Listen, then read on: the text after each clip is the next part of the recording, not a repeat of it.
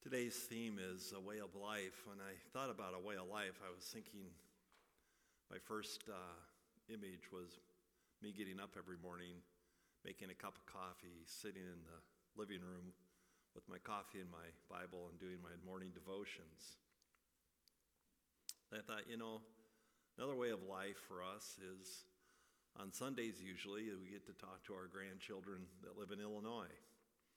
And so we have these different things that make up a way of life for us, do we not?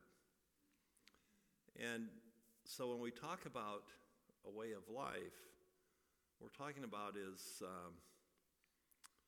a routine that has purpose. Now, the journey that Jesus and his disciples are on involves 3 different locations. What we hear in that opening verse is a reference to Galilee, to Jerusalem, and to Samaria. Let me see if I can open it up here.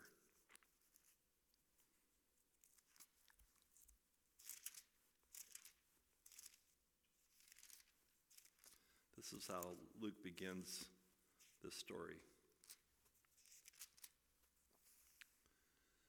As Jesus continued on toward Jerusalem, he reached the border between Galilee and Samaria. As Jesus was heading toward Jerusalem, he reached the border area between Galilee and Samaria. So we know that they were in Galilee because Jesus had been doing much of his ministry, many of the healings, the miracles, the feeding of the 5,000, all these things have been happening up in Galilee. But he has a purposeful journey to Jerusalem.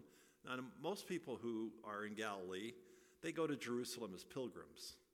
And it was at least 3 major festivals every year. You could be there for up to 5. But those were pilgrims that they would make this journey.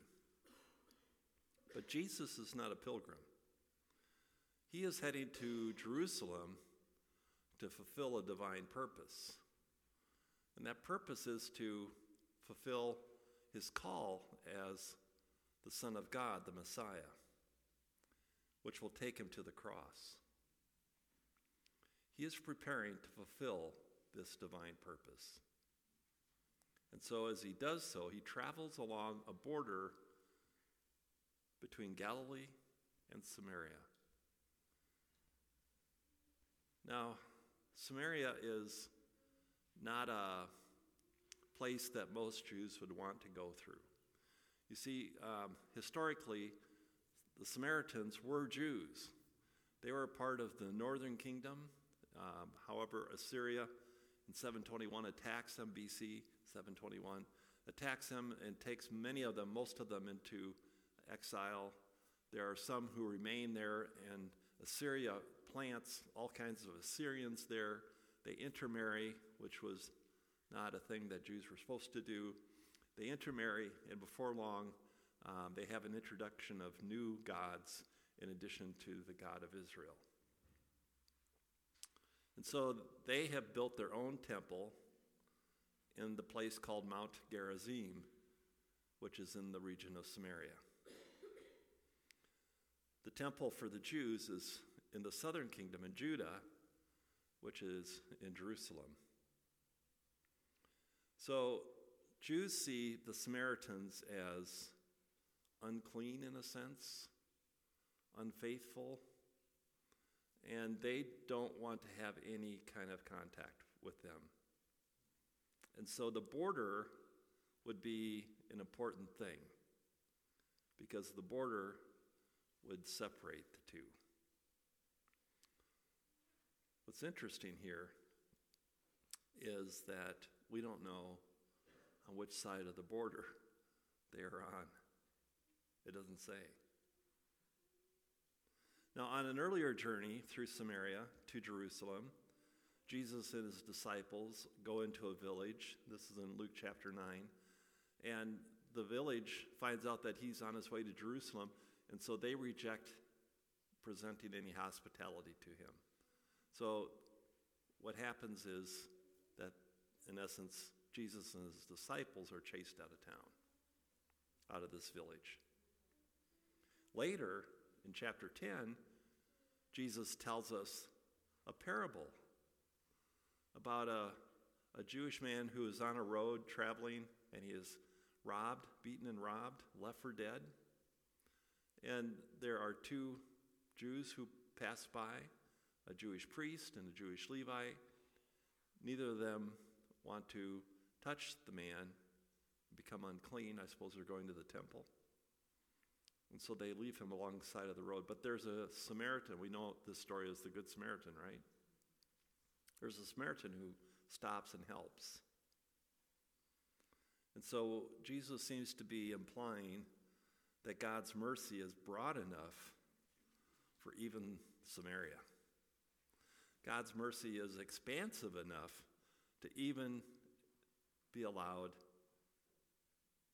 to be benefited by Samaritans.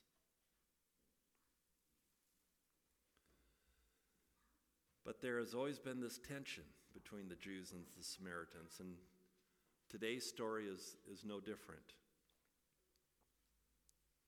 We may make some assumptions, but there truly is ambiguity here. In verses 12 to 14, let's take a look. As he entered the village there, 10 lepers, see, it's the village there, not the village in Galilee, not the village in Samaria. As he entered a village there, along the border, 10 lepers stood at a distance, crying out, "Jesus, Master, have mercy on us." He looked at them and said, "Go show yourselves to the priests." As they went on their way, they were cleansed of their leprosy. Is this village a Samaritan village? Is it a Galilean village? Is it a Jewish village? Is it a Gentile village? We don't know. I grew up in an Irish Catholic village. I mean, we had the behind the city of Des Moines, Iowa, we had the second largest St. Patrick's parade in the state of Iowa. For a town of 4,000, that was quite a remarkable event. I mean, our sister city was Dublin. How many cities get to count Dublin as their sister city? It was a school holiday. When I went to my Lutheran college, I slept in on March 17th, and my roommate woke me up. He said, "Aren't you going to class?" And I said, "What? There's no class today. It's St. Patrick's Day." And he just stared at me like I was nuts. I was. My internship community had no real connection to any religious identity. It was the inner city, Kansas City. There didn't seem to be a whole lot of God present anywhere there, let alone Catholics or Presbyterians or Lutherans. So in this story, there were 10 lepers shouting at Jesus because they stood at a distance from him. They understood that they were ritually unclean, that they understood that they were not acceptable to the community. They stood at a distance. Because they stood at a distance, they had to shout, "Jesus, Master, have mercy on us." Now, leprosy in Jesus' day was a disorder of a skin disease, but it could be a variety of different skin diseases. It wasn't just Hansen's disease that we know of it as today. So there was a broad perspective of skin diseases, and most of them were not fatal. Most of them was just an irritation that you had to live with. And so these 10 lepers are not probably suffering so much from a physical ailment as they are from a psychosocial religious ailment. They have been, in a sense, excommunicated because of their diseases. They are forced out of the community. They are to live outside of the village. They are not to have any interaction And so they live instead with a great deal of dread and shame.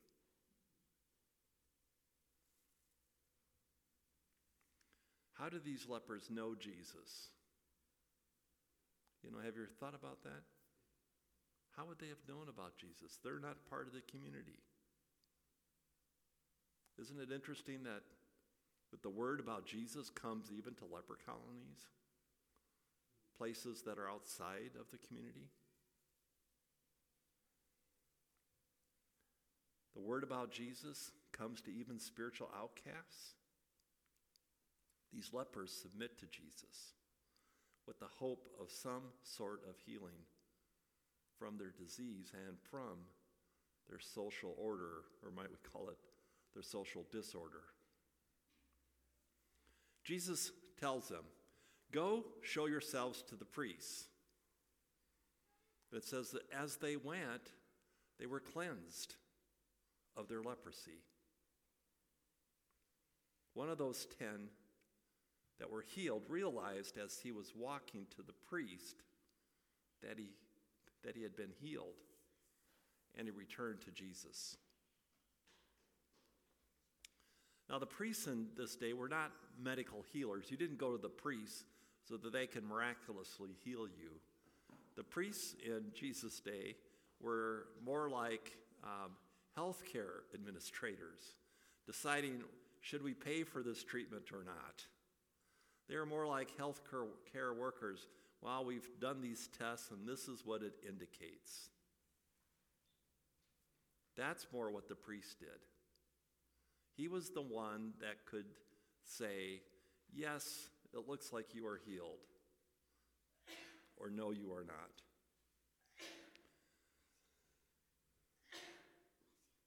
The one, however, doesn't go to the priest. Instead, he returns and goes back to Jesus. Luke tells us that he did 3 things when he returned to Jesus. He praised God, he fell down at Jesus' feet, and he gave thanks.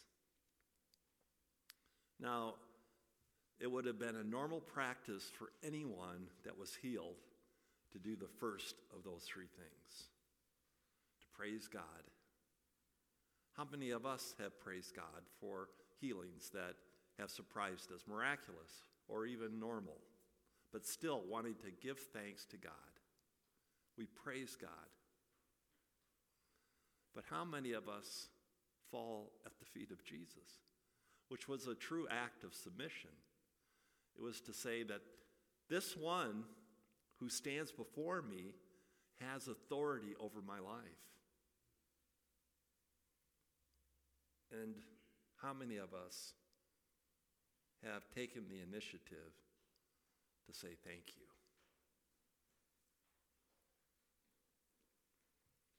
The Samaritan does not return to the priest, but instead he runs back to Jesus.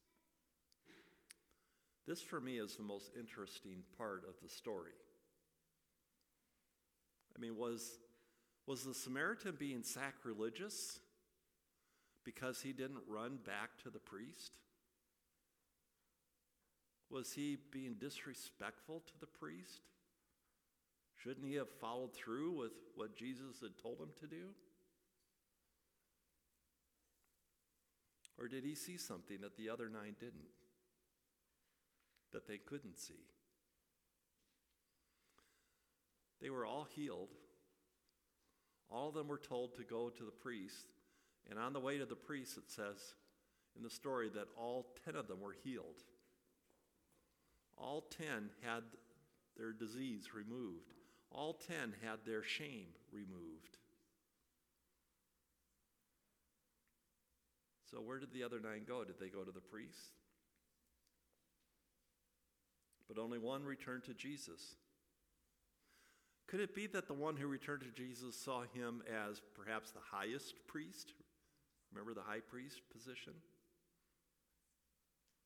I mean, if you were told that you're going to be healed and that you're going to go see your bishop, but the one who healed you was the presiding bishop. Would you still go to the bishop, or would you go to your presiding bishop? Back to the one who actually declared you healed. If you were to be healed by a transient, would you return to the transient, or would you go to the pastor to make sure that your healing was certified? And what about the 9? Even after being healed, why did they go to the priest? Were they caught up in the practice of their religion? That they did not even see the inbreaking of the kingdom of God in Jesus? Did they go to the synagogue or to the temple to fulfill their duty? Did they even recognize Jesus as the one who healed them? Remember, they did cry out, "Jesus, Master, heal us." So there had to be some kind of recognition, but maybe it didn't sink in. And what's interesting is that all here are healed and receive the mercy of God in Jesus Christ. So it's not like the one who returns to Jesus gets an extra special healing. That's not the story. They are all equally healed and restored. They all receive this salvific blessing, this salvation blessing. They all receive it. It's theirs. But 9 don't seem to recognize it completely.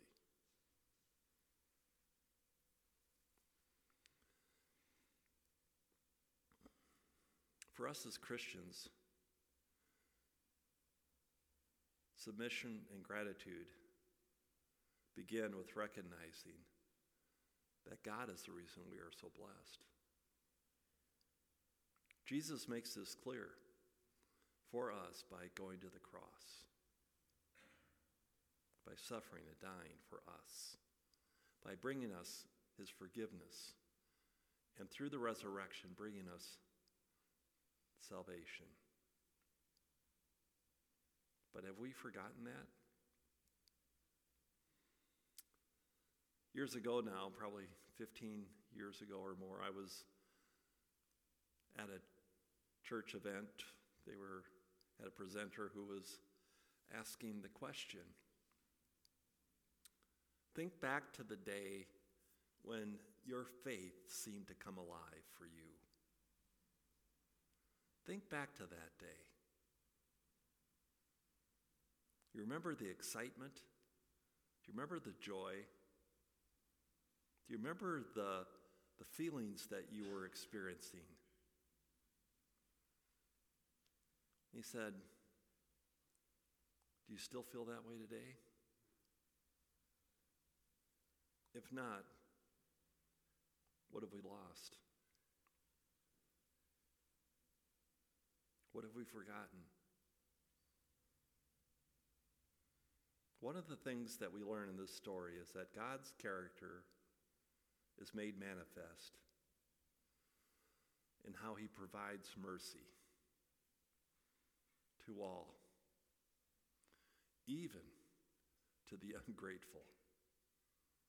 Amen? Isn't that a word of good news for those of us who have on occasion not been ungrateful? That this mercy that God provides even comes to those who are ungrateful.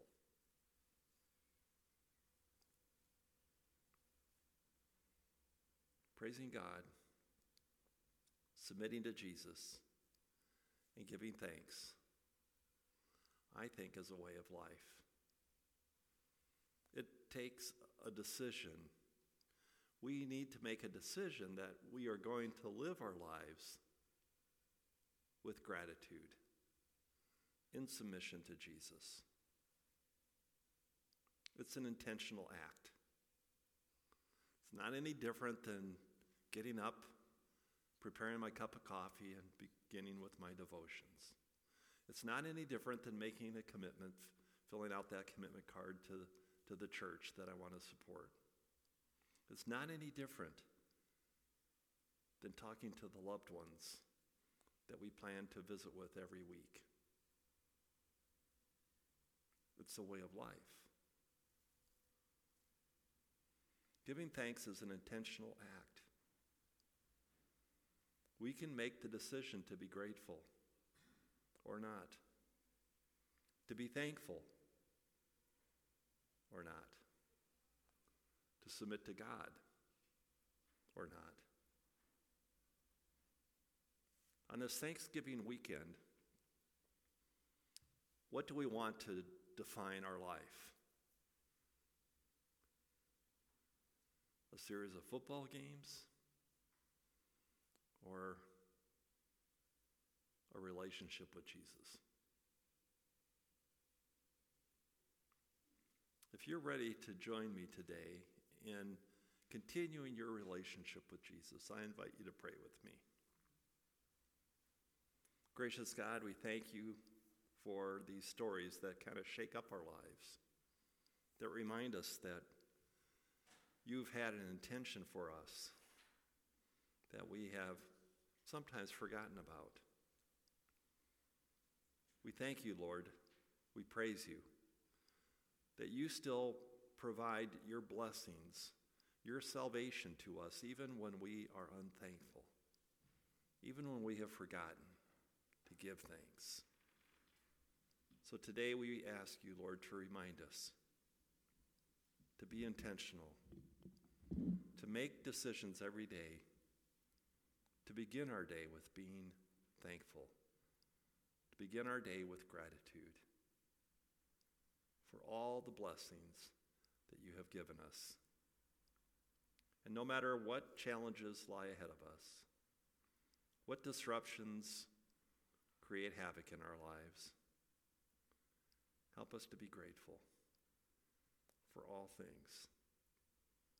In Jesus' name we pray. Amen.